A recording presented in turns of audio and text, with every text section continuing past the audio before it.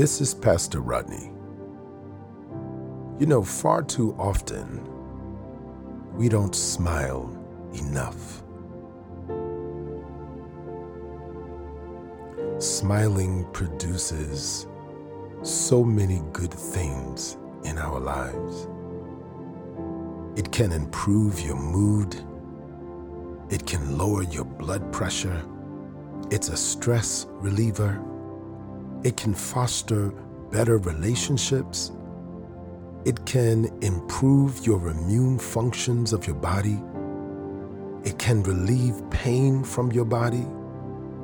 And in fact, there are studies that have shown that people who smile and laugh live longer.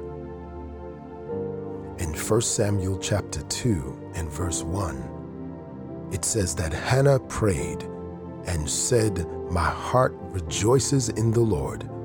My horn is exalted in the Lord. I smile at my enemies because I rejoice in your salvation."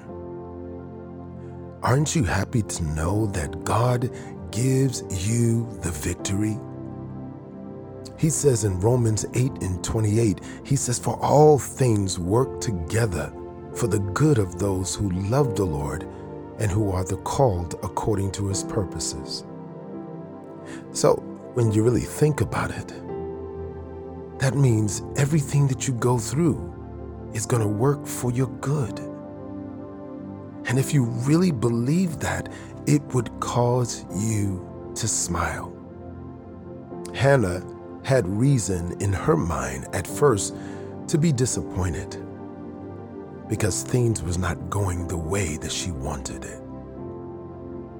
But the Word of God tells us to wait on the Lord and be of good courage, and he shall strengthen our hearts.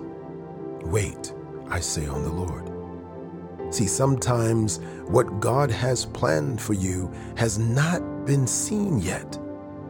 But if you can believe and hold out, then my friends, by faith, even now, you can smile. David said in Psalms chapter 34 and verse 1, "I will bless the Lord at all times. His praise shall continually be in my mouth." Can you smile today? You know, oftentimes I get ribbed a lot because my last name is Smiling. One lady said to me, "I hope that you never lose your teeth, because that would be a shame."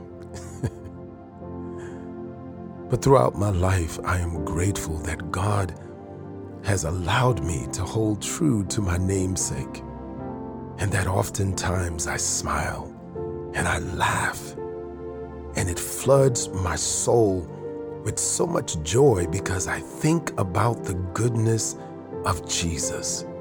I think about all that he has done for me, and my soul cries out, "Lord, I thank you." Hallelujah.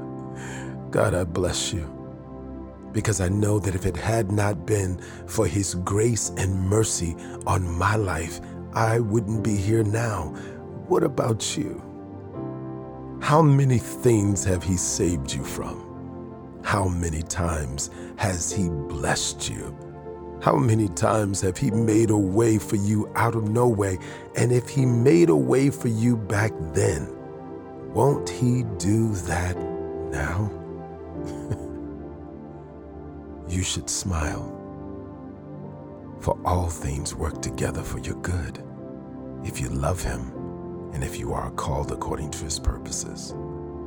So right now, I pray in Jesus' name that, Father, you would grant my brothers and sisters a smile that's not based upon hype, but a smile that is based upon truth. For you said, "I know the plans that I have concerning you, thoughts of peace and not of evil, to bless you and to give you an expected end."